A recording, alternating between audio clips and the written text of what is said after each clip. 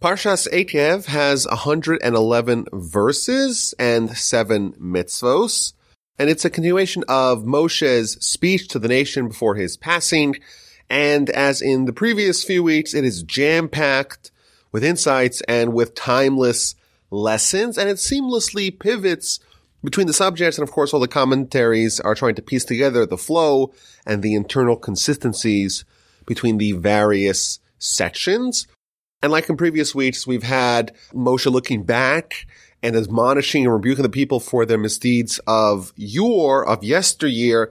And in addition, it's also going to be looking forward, Moshe giving them guidance for their pending conquest of the land of Canaan, the land of Israel. And as a general rule, as we progress through Devarim, through Deuteronomy, it's less backward-looking rebuke and more forward-looking guidance. And it begins with a wonderful promise. This shall be the reward for you. When you hearken to these ordinances, you observe and perform them, Hashem your God will safeguard for you the covenant and the kindness that he swore to your forefathers. He will love you, bless you, multiply you. He will bless the fruit of your womb, the fruit of your land, your grain, your wine, your oil, your offspring, your cattle, your flock, your sheep, your goats. You'll be entirely blessed. There won't be any infertility. All the illnesses, all the maladies will be removed from you, will be placed upon your enemies. You'll destroy the people that are looking to do you harm, and you will conquer the land easily. So this is an amazing promise. If you guard, if you obey, if you adhere to the mitzvos, then the Almighty will keep his promises to you. He'll love you, he'll bless you, give you prosperity, security, fertility, health, all the good things. You'll vanquish your enemies. And this is, of course, an amazing divine promise. However, it's predicated upon you observing the mitzvos. Now, Rashi asks the question, which mitzvos garner this wonderful blessing? And he tells us something maybe a bit surprising. He says that this is not the big, difficult, challenging mitzvos. Rather, to the contrary, these are the easy mitzvos that people trample over with their heels. The verse, and the Parsha, in fact, has the word Eikev. Eikev means on the heels of, and it's hinting to the fact that if you do the mitzvos that people tend to not regard as so important, tend to disregard, tend to trample over them, they're not so important. If you do those mitzvos, then you're going to kickstart all this amazing blessings that the Torah promises us. And the obvious question is, why would these amazing promises be contingent on the people obeying the more minor mitzvos, the mitzvos that people tend to neglect? Aren't those mitzvos minor for a reason? Doesn't it make more sense for Moshe and the Torah to tell us that when we do the major mitzvahs, the big mitzvahs, the mitzvahs that are so hard, so unconquerable ostensibly, if we do those mitzvahs, then we'll have the tremendous blessing? Why is it the easy mitzvahs that create this promise of all these amazing things to us and to our nation? So maybe we could suggest a few answers. First of all, the idea of a hierarchy to mitzvahs, the idea that some mitzvahs are more important and some mitzvahs are less important, the ones that we tend to trample upon with our heels. Where does that hierarchy come from? That's from us. That's not from God. God doesn't assign mitzvahs a hierarchy. We are the ones that view certain mitzvahs as more important and others as less important, maybe ones that we don't value as much, we tend to trample upon it. But the Torah, it doesn't assign a hierarchy. In fact, we're encouraged to not make a ranking, a totem pole of mitzvahs, what's more important, what's less important. We're encouraged to do all, even the easy mitzvahs as well, and as committedly as we do the more difficult mitzvahs. So the whole concept of mitzvahs being more important, less important is a human creation. It's not from God. And as a result, it turns out that when we observe the minor mitzvos, the things that we tend to not view them as so important, the reason why we're doing it is because the Almighty told us to do it. If not for the Almighty telling us to do it, we would say this is not so important. This is something which is a little bit more minor. This is something you could trample upon with your heels. But the major mitzvos, maybe those are the things that we would do even if we weren't commanded to do so. Even societies that don't have Torah believe in major mitzvos that of course are part of the Torah as well. Hence, it's precisely the minor mitzvos that foster a bond between man and God, because the only reason why someone would do the quote-unquote minor mitzvah, the mitzvah that the human tends to disregard, is precisely because the Almighty instructed that. And therefore, God will respond reciprocally by showing man love in return when man does the minor mitzvah. And as a general rule, we are trained to strive to perform mitzvos not because of the fact that we would do it anyhow, but specifically because God instructed us to do that. And by doing the mitzvah with that intention, with that motivation, that actually creates a bond between us and the Almighty. My grandfather, blessed memory, he offered a second approach to understand why the minor mitzvos, why they engender this tremendous promise of blessing and prosperity and health and security. And he said that when someone does a major mitzvah, something that was very difficult, they had to overcome, they had to develop the wherewithal and the tenacity and the internal fortitude to do the mitzvah. It was a difficult mitzvah. It was so hard. But after they're done, they feel fantastic about themselves. And they look at everyone else with disdain. And they become haughty. And there is, so to speak, a backlash. You trying to do something good, and you do something good, but now you feel like you're holier than thou, you're better than other people. Now you lost your humility. And thus, what happens is you're going to exchange the good character for the mitzvah, and maybe you'll even lose more than you gain. But when someone does a minor mitzvah, there is a smaller chance, a lesser chance that it'll have that backlash, and that it'll cause haughtiness, and therefore the net result of the more minor mitzvah is greater than even a more difficult mitzvah that is reduced. Its power is reduced by the haughtiness that it brings along with it. So those are some ideas here on this introduction and this promise.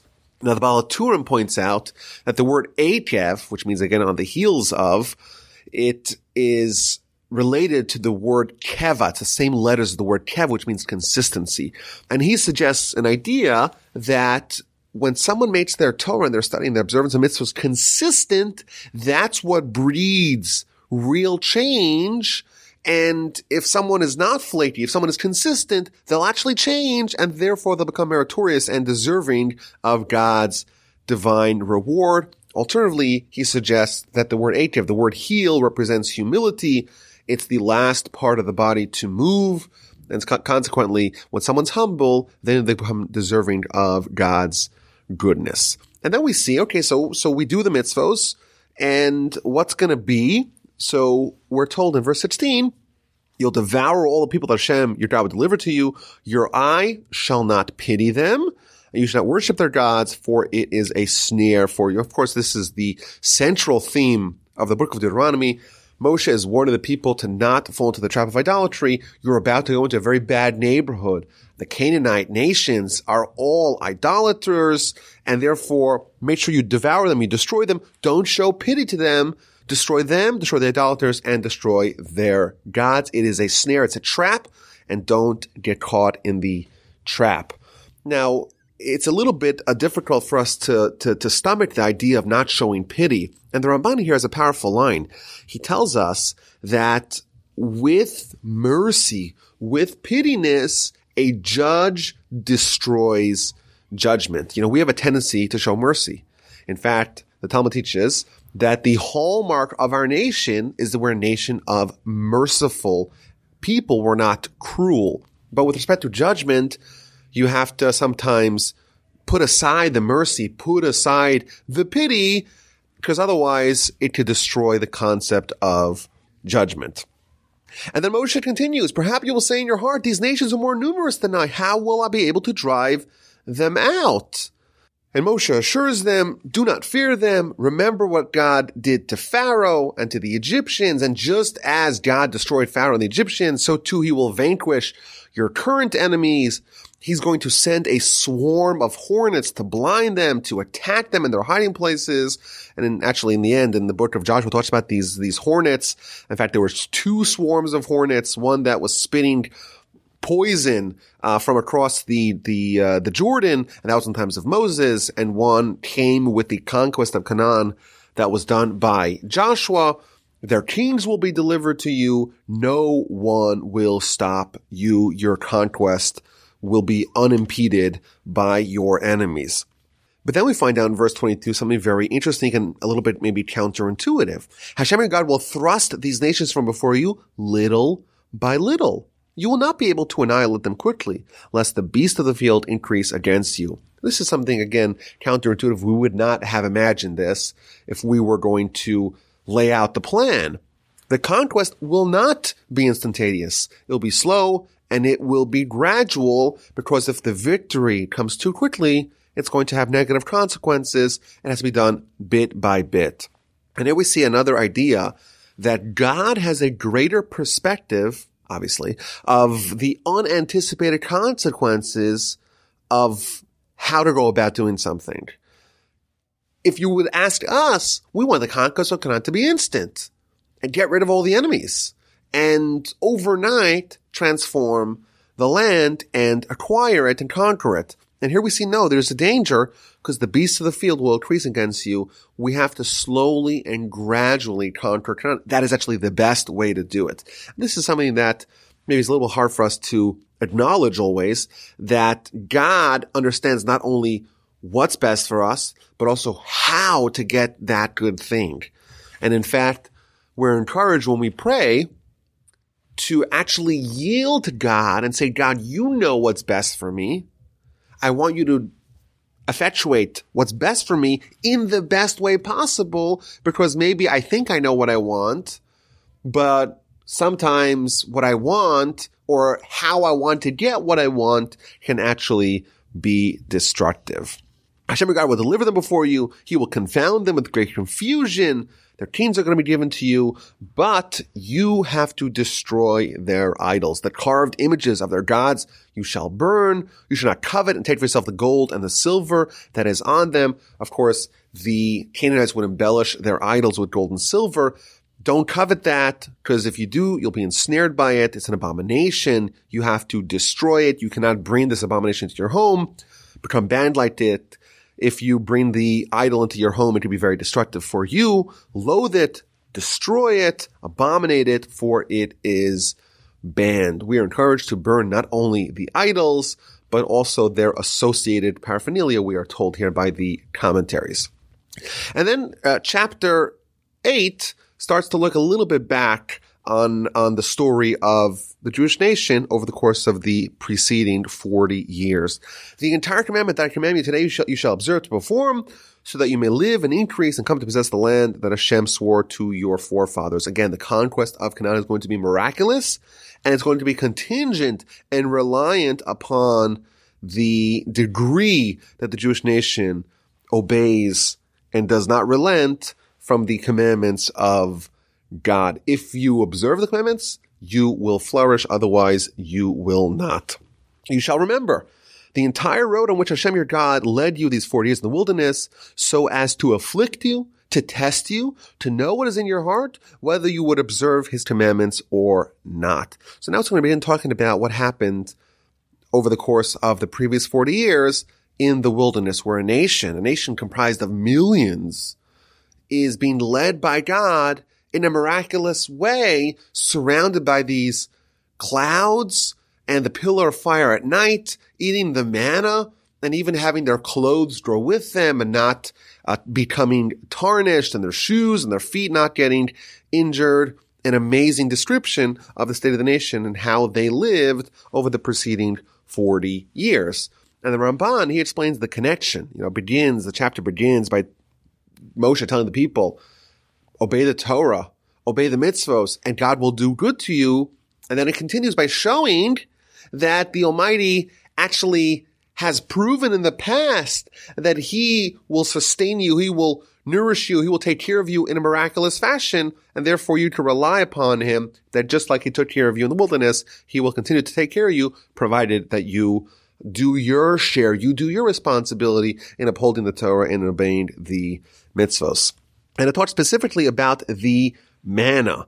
And it's interesting how it's presented over here. The manna is presented as a test to afflict us. He afflicted you and let you hunger. Then he fed you the manna that you did not know, nor your forefathers knew, in order to make you know that not by bread alone does man live, rather by everything that emanates from the mouth of God does man live. The manna was food, but it was also a test. Your garment did not wear out upon you. Your feet did not swell these 40 years. And you should know in your heart that just as a father will chastise his son, so too Hashem, your God, chastises you. So we see an interesting idea here that the manna was a great test for the nation, but also, of course, a great miracle where the Almighty sustained the nation by parachuting billions of meals over the course of 40 years, the nation of millions. And the idea here is that God could have, of course, navigated them via civilization. But instead, he chose to bring them through the wilderness. They had no solution other than to rely on God's benevolence, that he would give them the manna every day. And the Ramban adds that the reason for this is that they'll know forever that he'll take care of us if we obey his word. And he indeed delivered. The clothing grew with them, their feet did not swell. Rashi here tells us that the miraculous clouds of glory that enveloped the nation, it would be like a washing machine and a dryer and a dry cleaning. It would clean their clothing, and it would actually grow with them. A small child would have a pair of clothing, and miraculously that clothing would grow as the child grew. Now there's another line here in verse 3 where Torah, the word of God, is compared to bread. And this is one of the big ideas of Jewish philosophy, the idea of our soul.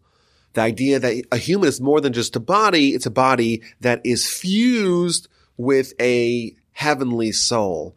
And we spoke about this in the past, but the idea that from the perspective of your body, you're like an animal, from the perspective of your soul, you're like an angel, and those two are fused together, and that creates the conflict of life that is humanity. And of course, Torah is there to help us veer towards our soul to become more angelic and less animalistic, because if we ignore Torah, the opposite will happen. And here we see that Torah is like bread.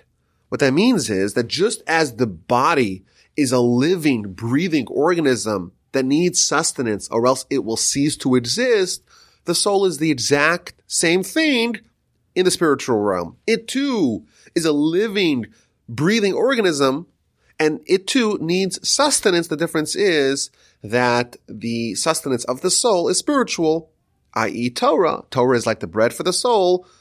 Just as bread feeds the body, Torah feeds the soul. And the only problem is that we don't connect to our soul on a sensory level. So if you go some time without eating, your stomach starts to grumble. You could go a lifetime without Torah and you won't notice a thing because your senses are divorced from your soul, at least initially. And your senses are only connected to your body, and therefore we need some sort of external compulsion, i.e. Torah, to remind us not to forget to feed our soul. The Talmud actually equates someone teaching someone else Torah to feeding them bread. Just as you feed someone bread, you provide them sustenance. If you teach someone Torah, you are providing them spiritual sustenance. You are feeding their soul. And the verse here compares the challenges of the manna, the challenges of the preceding 40 years to the challenges that a parent gives a child. You should know in your heart, verse 5, that just as a father will chastise his son, so Hashem your God chastises you. And the Ramban here, he adds that a smart, a clever parent will not just give the child whatever the child wants. The child will be prevented from having what they want, maybe given it at some later date, so the child will appreciate it when he actually gets it. So too, the Almighty, like a loving and clever parent, will withhold the goodness from us so that we'll actually appreciate when we get it. We're not going to be spoiled by God. And then verse 6, we read, you shall observe the commandments of Hashem your God to go in his ways and to fear him.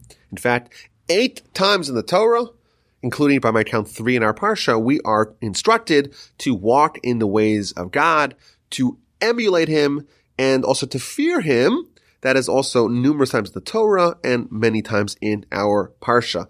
And the reason why it highlights these things, because these are central, these are end goals of Torah, to transform us. A human, like we said, can be an animal, can be an angel, can be an animal that is entirely instinctual and lives solely as a body, or it could be like an angel who walks in the ways of God, who fears God, who has a genuine and serious relationship with God, and emulates God in his or her behavior. For Hashem your God is bringing you to the good land, a land with streams of water, a land lacking nothing, a land of wheat, barley, grape, fig, and pomegranate, a land of olives and honey, these are the 7 species that Israel, the land of Israel, the land of Canaan, is praised with. A land you'll eat bread without poverty, you'll lack nothing, a land whose stones are iron, and whose mountains you can mine for copper. This is lauding the land of Israel. It's a fantastic land, a land of prosperity, and something we should thank God for. Now, it's interesting. The stones of the land of Canaan, the land of Israel, are metal, and we're told, I guess on a simple level, that the land of Israel is going to have valuable natural resources for us to enjoy. Now, the Talmud takes us a step further and derives homiletically that a Torah scholar must be as resolute as iron, as metal. There's a good kind of stubbornness when someone is unflinching and immovable from good things. The Talmud tells us, it introduces a verse in Jeremiah chapter 23. The verse says, Kapatish yipotze tzela, which means like a hammer, he will shatter a stone. And that teaches us that a Torah scholar has to be as strong as metal, as strong as iron. And the deep insight behind that is that with Torah, we're trying to shatter the stone, which is the stone heart of the Yetzer Hara. We begin life with a propensity towards evil because of our Yetzer Hara, because of our evil inclination, which is like a stone heart. And we're supposed to get rid of that, we're supposed to shatter that via Torah. And the Talmud continues by telling us that alternative verse for the idea that Torah scholar has to be like a metal implement is derived from our verse, chapter 8 of Deuteronomy, verse 9, a land whose stones are metal, and it derives not stones, but builders. Interesting idea that we are encouraged to become a little bit of the good kind of stubbornness.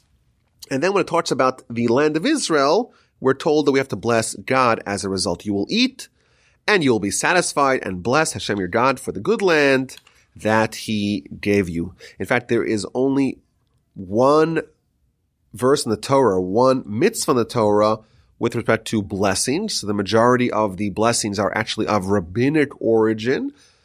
And this is a central, of course, part of Jewish life, the idea of blessings. And blessings really surround our day. The prayers are composed of blessings. You go to the bathroom, you make a blessing.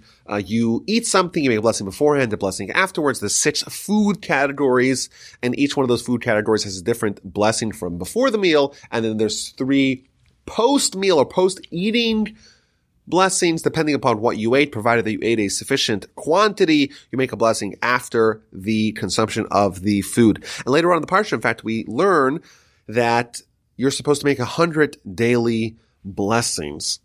And the idea of blessings are really so central to Jewish life, but it's a really unusual idea, the idea that we are blessing God. It seems a little bit theologically problematic. So the commentaries here tell us that blessings really are not for us to bless God. God doesn't need our blessing, but they're for us. And when someone makes a blessing, it's a way of them not living mindlessly, not living without contemplation. When someone lives life without contemplation, without noticing, without awareness of what they're doing, without appreciating all the good things that they're able to enjoy, that's a life of entitlement. That's a life of selfishness. That's a life where someone does not have a relationship with other people, and of course, not a relationship with God. And when we bless, every time you make a blessing, it's an opportunity for you to notice and to stop taking life for granted, to notice the food that you're eating, to thank God, to notice the amazing miracle of digestion, the amazing miracle of the filtration that our body does to take out all the harm and all the poison, so to speak, in our food and to remove the waste. It's an amazing thing. And it's an opportunity for us to contemplate and to ruminate upon the delight of digestion and to again connect to God. My grandfather, blessed memory, used to say that if someone is interested in advancing spiritually, the very first step on the spiritual ladder is to begin to notice the goodness that we have in our life, to stop living life as if everything is taken for granted, and that is done via blessings. And it made sense. You'll have 100 blessings a day, and hopefully you'll actually take the lesson home. You'll actually absorb the message of the blessing and begin to live your life accordingly. There is a wonderful essay here by Rabbeinu Bachai about blessings, and he tells us that this verse serves as a portal to understand the concept of blessings in general. And he says, I'm going to give you two explanations. One of them is a simple explanation, and one is a Kabbalistic explanation. If you want to see the Kabbalistic explanation, you can look inside. But the simple explanation, so he begins by telling us that blessings are not for God, but for us. And then he explains, because if someone makes a blessing on what they enjoy, they're testifying to God's oversight, that God created the food and the sustenance for us so that we should enjoy. And then he has a powerful line. And in the merit of the blessing, the grain and the fruits will be blessed and will be increased. And this is a powerful idea, that God's prosperity that he gives to us is elastic. It is malleable. We could change it. If we bless, if we acknowledge God's goodness, then he will change the amount of goodness that he gives and give us more goodness. Whereas if we withhold from acknowledging God's goodness, he will curtail the amount of goodness that he gives, give us less of it. And then he adds another deep point, and this is all, by the way, in the simple explanation, not the Kabbalistic explanation.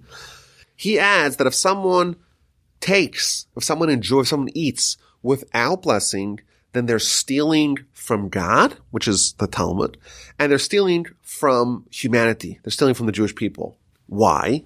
Because when we acknowledge God, we thank God for what he does, then we're deepening the connection that humanity has with God, and we're ensuring that God himself will oversee what happens to our nation. Whereas if we ignore the blessing, then we're encouraging God to disregard our nation and to, so to speak, hand off the oversight of our people to other cosmic forces. This is an idea that we've seen in the past, that God, of course, is the source of all goodness, but it can be delivered to us via a filter, which is like an angel or some sort of cosmic being, some sort of galaxy, in the words of the ancient Jewish literature. The idea that God directly is not giving it to us, but he's giving it to us via some sort of intermediary. And of course, we want to have a relationship with God directly. That is the calling card of our nation. That's the clarion call of our people. And therefore, by doing blessings, we're encouraging that God himself is the deliverer of goodness to us, to our people, to our nation.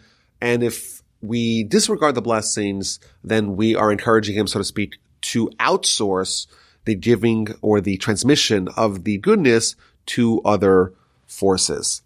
And then we read a warning against the lure of prosperity. Take care, lest you forget Hashem your God. By not observing his commandments, his ordinances, and his decrees, you'll eat, you'll become satisfied, you'll build houses, you'll settle, you'll flourish. You'll have lots of cattle, lots of sheep, lots of goats. You'll have lots of gold, lots of silver. Everything you have will increase. And then what's going to be? Your heart will become haughty. You're going to forget Hashem your God who took you out of the land of Egypt. And here we see the idea that we've seen in the past, and in fact we'll see again, that you'll live a life of abundance and you'll forget God. You'll think that it is your own strength of your hand that gave you everything. You may say in your heart, my strength and the might of my hand made me all this wealth. Then you shall remember Hashem your God, that it is he who gives you the strength to make wealth in order to establish his covenant that he swore to your forefathers as this day. With success comes the risk of misattributing the source of the success. And therefore we're encouraged to not make that mistake, to not fall into that trap when things are good, to not forget that ultimately that is all from God. And the Ramban here, he points out that there's really two reasons why a person should not have the attitude of my strength and the might of my hand made me this wealth. Because of course, even if your strength and the might of your hand did make you that wealth, where did you get the strength and the might of that hand? After all, you're not a creator. You're a creature who was created by God. And therefore, even if you did contribute towards it, ultimately that should not bring you haughtiness, that should not bring you arrogance, that should not lead to hubris, that should remind you to thank God even more, because God gave you the hand, God gave you that mightiness to be able to do what you did. Moreover, says the Ramban, that even if someone does have great powers, after all, because that was given to him by God, it can be taken away from him by God as well. And therefore, something you don't have permanently, something that is quite fickle, something that you could lose quite easily, it's not something that you should be prideful over. You should be happy about it. You should be thankful for it. You should have pleasure as a result of it, but don't be prideful as a result. What happens, God forbid, if we do forget Hashem your God? It shall be that if you forget Hashem your God and go after the gods of others and worship them and prostrate yourself to them, I testify against you today that you will surely perish like the nation that Hashem caused to perish before you. Everything that God is planning to do to the Canaanite nation, the loss, the devastation that is accorded for the Canaanites will happen to you if you forget Hashem, your God. Chapter 9 begins with the reiteration of the principle that their upcoming victory was not a result of their greatness, but for other reasons. You're going to come to the land. You'll have nations that are greater and mightier than you, cities that are heavily fortified, children of giants, these tremendous Goliaths of enemies. You're going to destroy them. But don't take the message that it was because of you, because of my righteousness, because of the wickedness of the people. No, that's not the reason why. It's not because of your righteousness. It's not because of the uprightness of your heart, but rather because of the wickedness of those nations and because of the promise that God made to our forefathers, to Abraham, to Isaac, and to Jacob. Again, you should know that not because of your righteousness does Hashem your God give you this good land to possess it, for you are a stiff-necked people. God loves us. God's going to take care of us. God's going to banish the Canaanites. We're going to win an overwhelming victory, but let us not make that mistake and to attribute that to our greatness, to our righteousness. God made a commitment to our forefathers. God loves us even if we are undeserving. They're corrupt. The Canaanites are corrupt. It's not necessarily because of us. And of course, the overarching takeaway from that is that just as we got it so easily because of God, we are liable to lose it if we misbehave also as a result of God. And then Moshe reminds the nation of the terrible sin of the golden calf and everything that resulted as a consequence from that. Of course, that episode is found in the end of the book of Exodus. The Jewish people, they're at Sinai, and they have the Ten Commandments, and the following day Moses ascends the mountain, and he's going to be back in 40 days. He comes back with the first set of tablets, and the nation is doing the sin of the golden calf. And Moses, of course, shatters those two tablets and begins the process of trying to rectify what happened, eventually going up a second time, and eventually going up a third time, and bringing back the second set of tablets on Yom Kippur. And the following day is when they began building or assembling the materials to build the tabernacle. So Moshe is going to go through these events now in the ensuing verses, and also going to talk about some of the other sins that the Jewish nation has done over the course of the previous 40 years, again, to keep them in check, to remind them about the mistakes, and to urge them to not follow their ways. So Moshe tells them, ascend to the mountain to get the tablets of stone. I was there for 40 days and 40 nights without eating and drinking, which is a theme that repeats itself. Moshe is in heaven. He's like an angel. He doesn't need food and drink. God gave him these 2 stone tablets inscribed by the finger of Hashem. These are the product of God. Even the stone themselves these are not the product of humans. Whereas the second set of tablets, Moshe prepares the stone and God writes upon the stone. The first set of tablets were all delivered to us by God.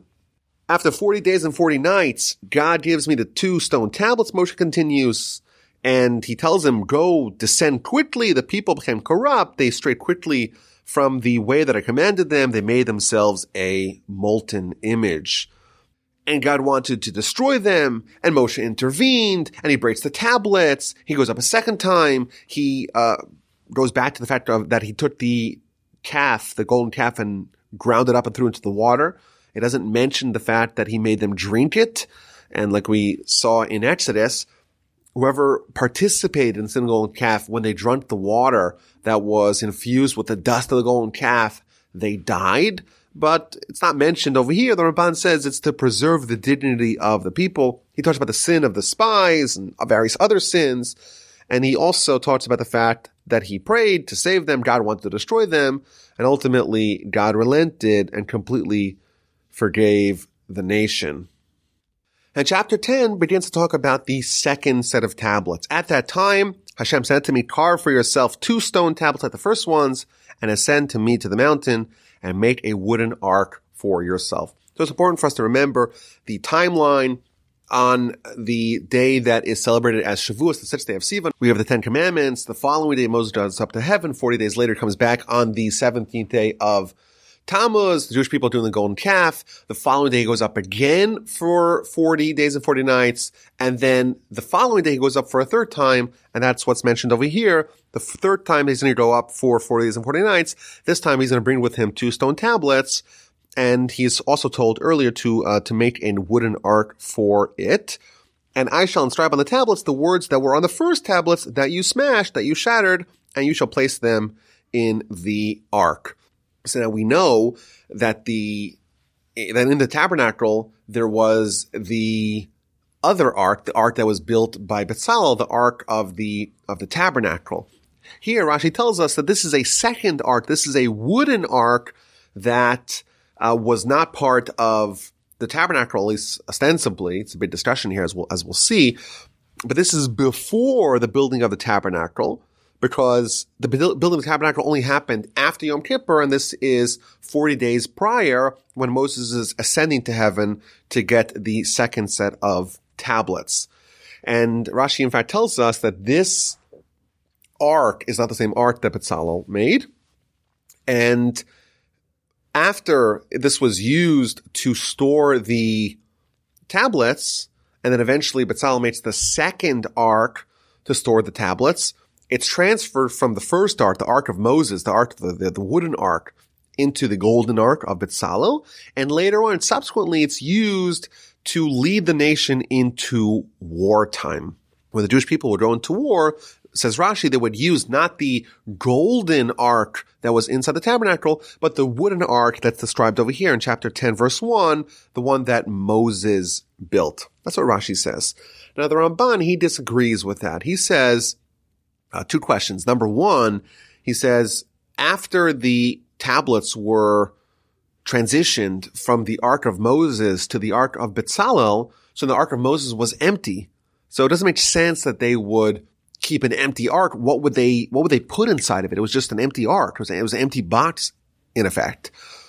In addition, where did they store it? We know that in the Holy of Holies, there was the golden ark, the one built by Bezalel, the one built and described in the end of Exodus. This wooden ark, they didn't have 2 arks inside the Holy of Holies. Where did they keep it? So the Ramban says, no, after they transferred the tablets from the Ark of Moses, from the wooden ark, to the Ark of Bezalel, the golden ark, then they buried this first ark. It did its time, and they put it away. Now, there's another interesting question here that the Ramban and others ask. We know that Moses went up the first time to get the first tablets. And at the first time, he's not told by God to make an ark to put it in.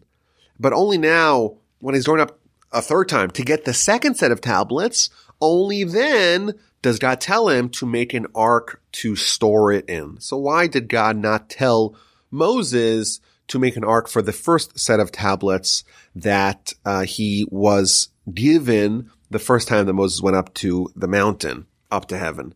So the Ramban says that God knew that ultimately the first set of tablets would be shattered, and therefore he knew it wouldn't need an ark.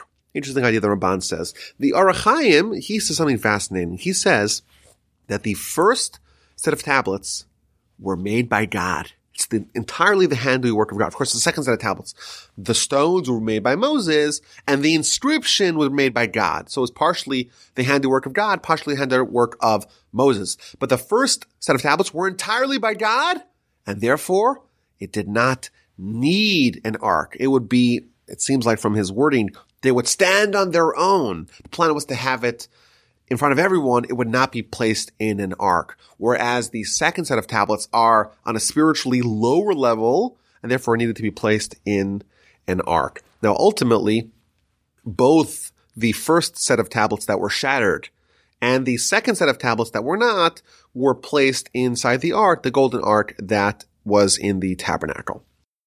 Okay, so then Moshe continues to go through the history of the people, and he talks about the fact that he descended from the mountain. He actually brought the second set of tablets and placed them in the ark that I had made, and they remained there as the Almighty had commanded. And then it talks about the various journeys that the nation had taken.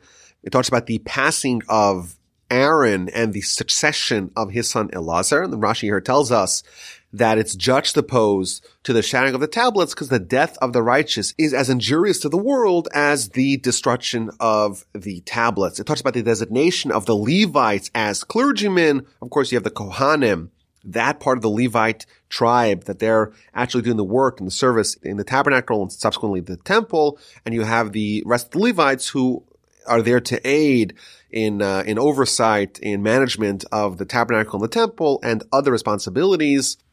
And then we read a very fascinating verse in verse 12 of chapter 10. Now, O Israel, what does Hashem your God ask of you? This is an amazing introduction of a verse. What does God actually want from us? What does the Almighty really want? And then we find the answer, only to fear Hashem your God, to go in his ways, to love him, and to serve Hashem your God with all your heart and with all your soul, to observe the commandments of Hashem and his decrees, which I command you today for your benefit. This is an amazing verse. It begins by telling us, what does God really want? What's the easy thing? What's the bottom line that God really wants from us? Then it goes on to say, fear of heaven, love of God, going in God's ways, emulating God, worshiping God with all our hearts, with all our soul, and observing all the Torah. So it seems like the question doesn't really jive with the answer. So this is a big discussion, but the Talmud tells us that from this we can deduce that all is in the hands of heaven aside from fear of heaven. What does God really want? What is the underlying essence of every mitzvah? Fear of heaven. The only decisions that we to do in the world that's not predetermined by God is fear of heaven, and that really is an easy thing, at least from Moshe's perspective. For us, maybe it's very difficult, but for Moshe, he's like, what does God really want? It's so easy. All he wants is fear of heaven. The Talmud also tells us that this verse is a hint to the fact that we're supposed to do 100 blessings every day.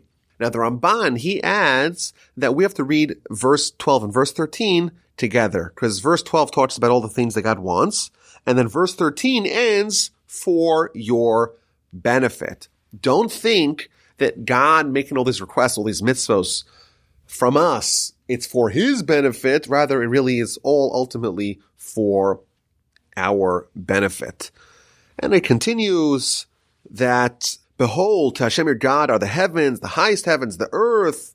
Hashem loved our forefathers, and therefore he chose us as a result. Again, the idea of chosen people. You should cut away the barrier of your heart and no longer stiffen your neck. Now, in Hebrew, this actually reads as you should circumcise your heart and you should try to move away or remove the stiff-necked. Interestingly, it compares the idea, the transformation of someone who coming close to God as circumcision of the heart. What that implies is that our relationship to God is extant. It's just concealed underneath layers of separation. And we have to remove the proverbial foreskin of our heart to restore the relationship that is really there. It's just hidden, it is dormant. In fact, the Talmud tells us that this is a reference to the Yetzer Hara. The Talmud tells us, the book of Sukkah, page 52a, that Yetzer Hara has 7 different names, and Moses, he called it a foreskin. And therefore, we're told here to remove the foreskin of our heart. It's a way of being told that we should remove the Yetzer Hara, the evil inclination. The Ramban, he explains that this verse highlights the 2 impediments to change. First, it talks about circumcision of the foreskin of the heart. What that means is that our heart, our capacity to be impacted, is covered, is sealed. We're not impressionable. The message doesn't get home because it is covered by the Yetzer Hara. That's problem number 1. Problem number 2 is that we're stiff-necked. We're stubborn. We're set in our ways, and that makes change very difficult. These are the 2 problems. The problem number 1 is that we're not impressionable. The message is not absorbed. Problem 2, even if the message is absorbed, we have to also not be too stubborn, not to be too set in our ways, to be able to take the message home and to utilize it to change. And then it talks about the various characteristics of God. Hashem, your God, He has all the power. He is a great, mighty, and awesome God. He doesn't show favor or accept bribes. We cannot cajole God. We cannot corrupt Him with our bribes. He carries out the judgment of orphans and widows. He loves the proselyte. He loves the convert. And therefore we too should emulate Him. We should also love the proselyte. We should also love the convert, for we were strangers in the land of Egypt. In Hebrew, this flows very nicely because the word for a convert and the word for a stranger are the same, the word ger. So we have to love the ger. We have to love the convert because we were gerim. We were converts. We were strangers in the land of Egypt. And this is an idea that we're told that we have to empathize with someone. We have to think about what they're going through and remember the time that we were going through something similar. We all know the feeling of being out of place. And just like we were like that in Egypt, we were the foreigners. We were the outsiders. We maybe felt a little bit not so comfortable, not so at home. That's what the convert is going through. And therefore we have to empathize with that, and we have to love him extra. Even though they're included in the mitzvah of loving your fellow, we're told in addition to love especially the convert. Then we read another fascinating verse. Hashem your God shall you fear, He you shall serve, to Him you shall cleave, in His name you shall swear. The Talmud in the book of Psachim tells us that from this we derive the idea of reverence for the Torah scholar. In fact, the Talmud tells us that the word et, which is a word that doesn't have an English parallel, but it's a word that describes in addition. And when it says over here, et Hashem you should fear Hashem your God, but it's something in addition to God. And the problem that the Talmud says, wait a minute, how could there be anything in addition to God? That sounds a little bit theologically problematic. And then Rabbi Akiva shows up and he says, no, what this is hinting at is that not only should you fear Hashem your God, but you should also have reverence for the Torah sages. And finally, chapter 10 concludes, He is your praise, He is your God, He did all these wonderful things for you. With 70 souls your ancestors descended to Egypt, and now look at you, you are like the stars of heaven for abundance. God deserves our allegiance. Look what He did for us. Chapter 11 begins with the mitzvah to love Hashem your God, to safeguard His charge, His decrees, His ordinances, and His commandments all the days. This is, of course, a theme that is going to be repeated again and again and again throughout the book of Deuteronomy. And then repeats the principle that we ourselves saw the miracles. We saw the vanquishing of Egypt and her chariots. We saw what happened to the conspirators of Korach when the land swallowed them up. The Ramban asks why there's no mention of Korach himself. After all, he was the ringleader. He was the one who began the insurrection against Moses. And why does it not mention that he was consumed by the fire, or his people were consumed by the fire? Why does it only mention the fact that they were swallowed up by the magical, miraculous sinkhole that swallowed up Korach's co-conspirators? And the Ramban says a very powerful idea. He says the fact that Korach and his people were punished because they tried to encroach upon the worship, the service of Aaron and his children, that's not a wilderness-specific miraculous punishment. He talks about King Uzziyahu we read about in the book of Chronicles, he offered incense even though he wasn't a Kohen, and he became a leper for the rest of his life. The idea of someone encroaching upon the role of the Kohen and being punished in a miraculous way is not something which is specific to the wilderness, and therefore Korach, and what happened to Korach and his people, or part of his people, that's not mentioned over here. Obey the commandments that I command you today. Be strong, and as a result, you will come to inherit the land. The land is wonderful. It's way better than Egypt. Even the city of Hebron, Rashi tells us, which is the worst part of the land of Israel, and therefore it's designated as a burial place. It's still better than the best part of the land of Egypt.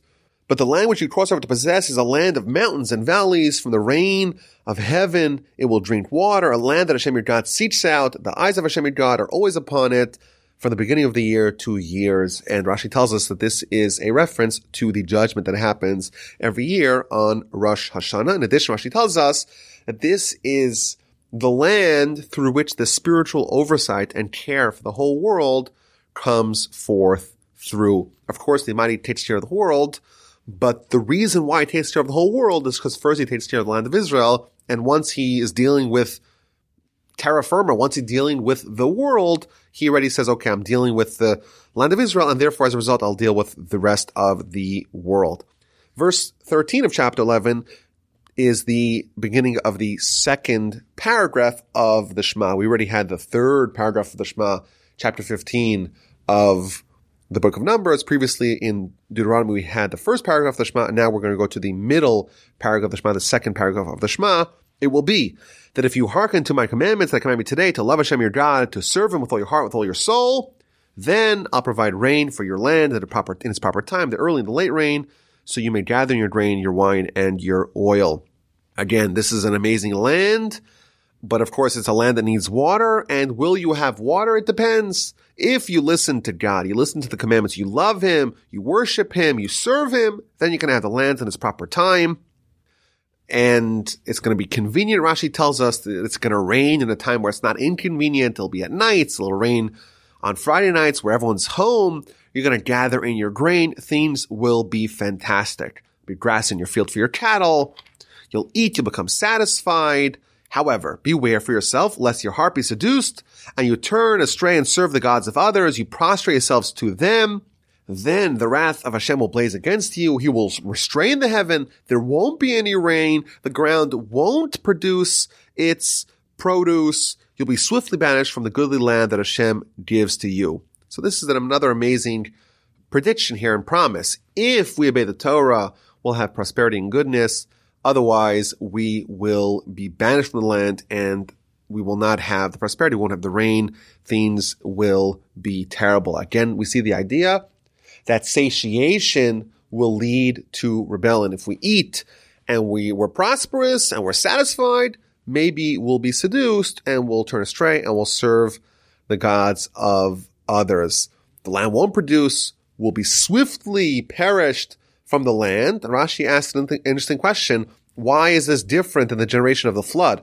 The generation of the flood, they too descended into the depths of idolatry, but they were given a reprieve of 120 years before the punishment happened. Here we're told that the land won't produce and will be swiftly perished from the land. Why is it swiftly? Why are we given the same 120-year reprieve? And the answer is because the nation of the flood, they did not have Torah to guide them. And therefore, the Almighty was more merciful with them, was more, so to speak, understanding with them. They maybe didn't know any better. And therefore, they had 120 years to rectify their ways. Whereas the Jewish people, we have Torah. We have all this guidance to make sure that we don't go astray. And consequently, we have a much shorter leash. If we descend to idolatry, we will be swiftly banished from the land. And these messages are so important that we should place them upon our hearts and upon our soul, bind them as a sign upon our arms, let them be an ornament between our eyes. Again, this is the idea of tefillin. Teach them to our children, to discuss them when we sit in our home, when we walk on the way, when we retire, when we arise. Inscribe them upon our doorposts. That, of course, is the mezuzah, the doorposts of our home, and upon our gates. In order to prolong your days and the days of your children upon the land that Hashem has sworn to your forefathers to give them, like the days of the heaven over the earth. There's a very interesting Ramban here in Rashi to talk about an idea that if you read this paragraph, it talks about us being banished from the land. And then it talks about studying Torah, place the words of mine upon your heart. And then it talks about the tefillin, which is a mitzvah that we do with our body. We put the tefillin upon our heads and upon our arms next to our heart. And it talks about the mezuzah, another mitzvah that we do. So Rashi and the Ramban both talk about the idea that we have to obey body-bound mitzvos, i.e. mitzvos that are not related to the temple, to the tabernacle, or to agriculture. We have to obey those mitzvos even in the diaspora. It seems like there was a good reason to maybe suggest that only when we're in the land of Israel, only then must we obey the mitzvos, but once we leave, we don't need to obey the mitzvos, and therefore we're told here, no, even though you've been banished from the land, you still have to obey those body-bound mitzvos in the diaspora. But Rashi and the Ramban add a very powerful idea. Why must we obey the Torah? Why must we obey the mitzvos outside of the land of Israel? So you would think because, well, we should obey the Torah wherever we are. Rashi says, no, it's more than that. So that way when we come back to Israel, the mitzvahs shouldn't be foreign to us. We shouldn't need a refresher course once we return to the land of Israel. And this is a very powerful idea, that really the Torah is supposed to be for us as guidance when we're in the land of Israel. That's the normal, natural setting of the Jewish people. And yes, we obey the Torah outside of Israel. And yes, that's obligatory, but that's not an ideal situation. We should try to hustle and get back to the land of Israel if it is possible. And we may argue, and of course I'm speaking to myself here, that it's going to be an indictment on our nation, the fact that we had the opportunity to go back to the land of Israel and maybe we delayed. In modern times, it's actually quite easy for us to be there, and yet we're quite comfortable in the diaspora. There's another interesting Ramban over here where he compares the first paragraph of the Shema with the second paragraph of the Shema that we read over here in this week's Parsha. Both of them talk about studying Torah and teaching Torah to our children, but in the first paragraph it says you should teach them to your children and speak in words of Torah. And in the second paragraph of the Shema it says you should teach them to your children so that they should speak in the words of Torah. And what it tells us is that the beginning of parenting is for us to teach our children. But ultimately the goal is not that the children should always be reliant upon us for their religious and spiritual life, but that they themselves, even after the parent is gone, they themselves will still speak words of Torah. They themselves will still do the mitzvos even after we are not there with them. My grandfather used to say that parenting is like taking a lit candle and lighting an unlit candle. Even after you withdraw the first candle, the second candle is still lit on its own merit. The goal of parenting, the goal of guidance is not just that the children should learn, should grow, should understand, should obey, should observe, should adhere. It's that they should develop their own connection with God so that way their connection with God will continue even after the parenting, the pedagogy is withdrawn. There's another interesting idea that Rashi here tells us in verse 21, where it talks about the fact that if we do the Torah, God will prolong our days in the land, i.e. back in the land of Israel that Hashem has sworn to your forefathers to give them. God promised to give the land of Israel to our forefathers. And Rashi tells us here, quoting from the Talmud in the book of Sanhedrin, that this is another hint in the written Torah to the idea of resurrection, that even Abraham and Isaac and Jacob, they're still going to come back and they're still going to flourish in the land of Israel. The Parsha concludes, for if you will observe the entire commandment that I command you, perform them, love Hashem your God, walk in his ways. This is the third time that we're told to walk in God's ways. It's going to be fantastic. Hashem will drive out all these nations from before you.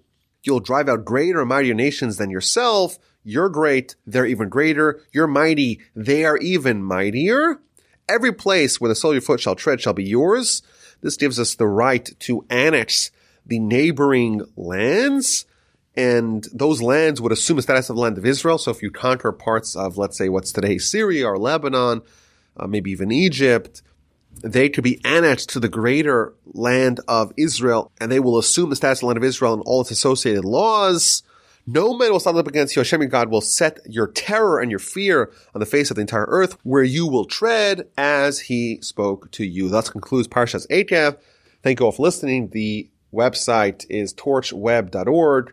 The email address is rabbiwolbe@gmail.com. I look forward to speaking to you again next week.